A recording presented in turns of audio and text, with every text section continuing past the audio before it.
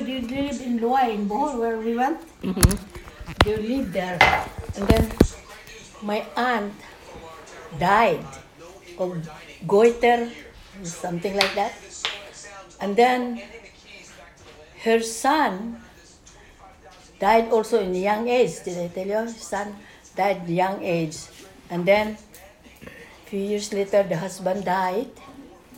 And then 10 years ago, Vicky and I visited their sister, other sister, Mila, right there. She was still there. She was working in the government.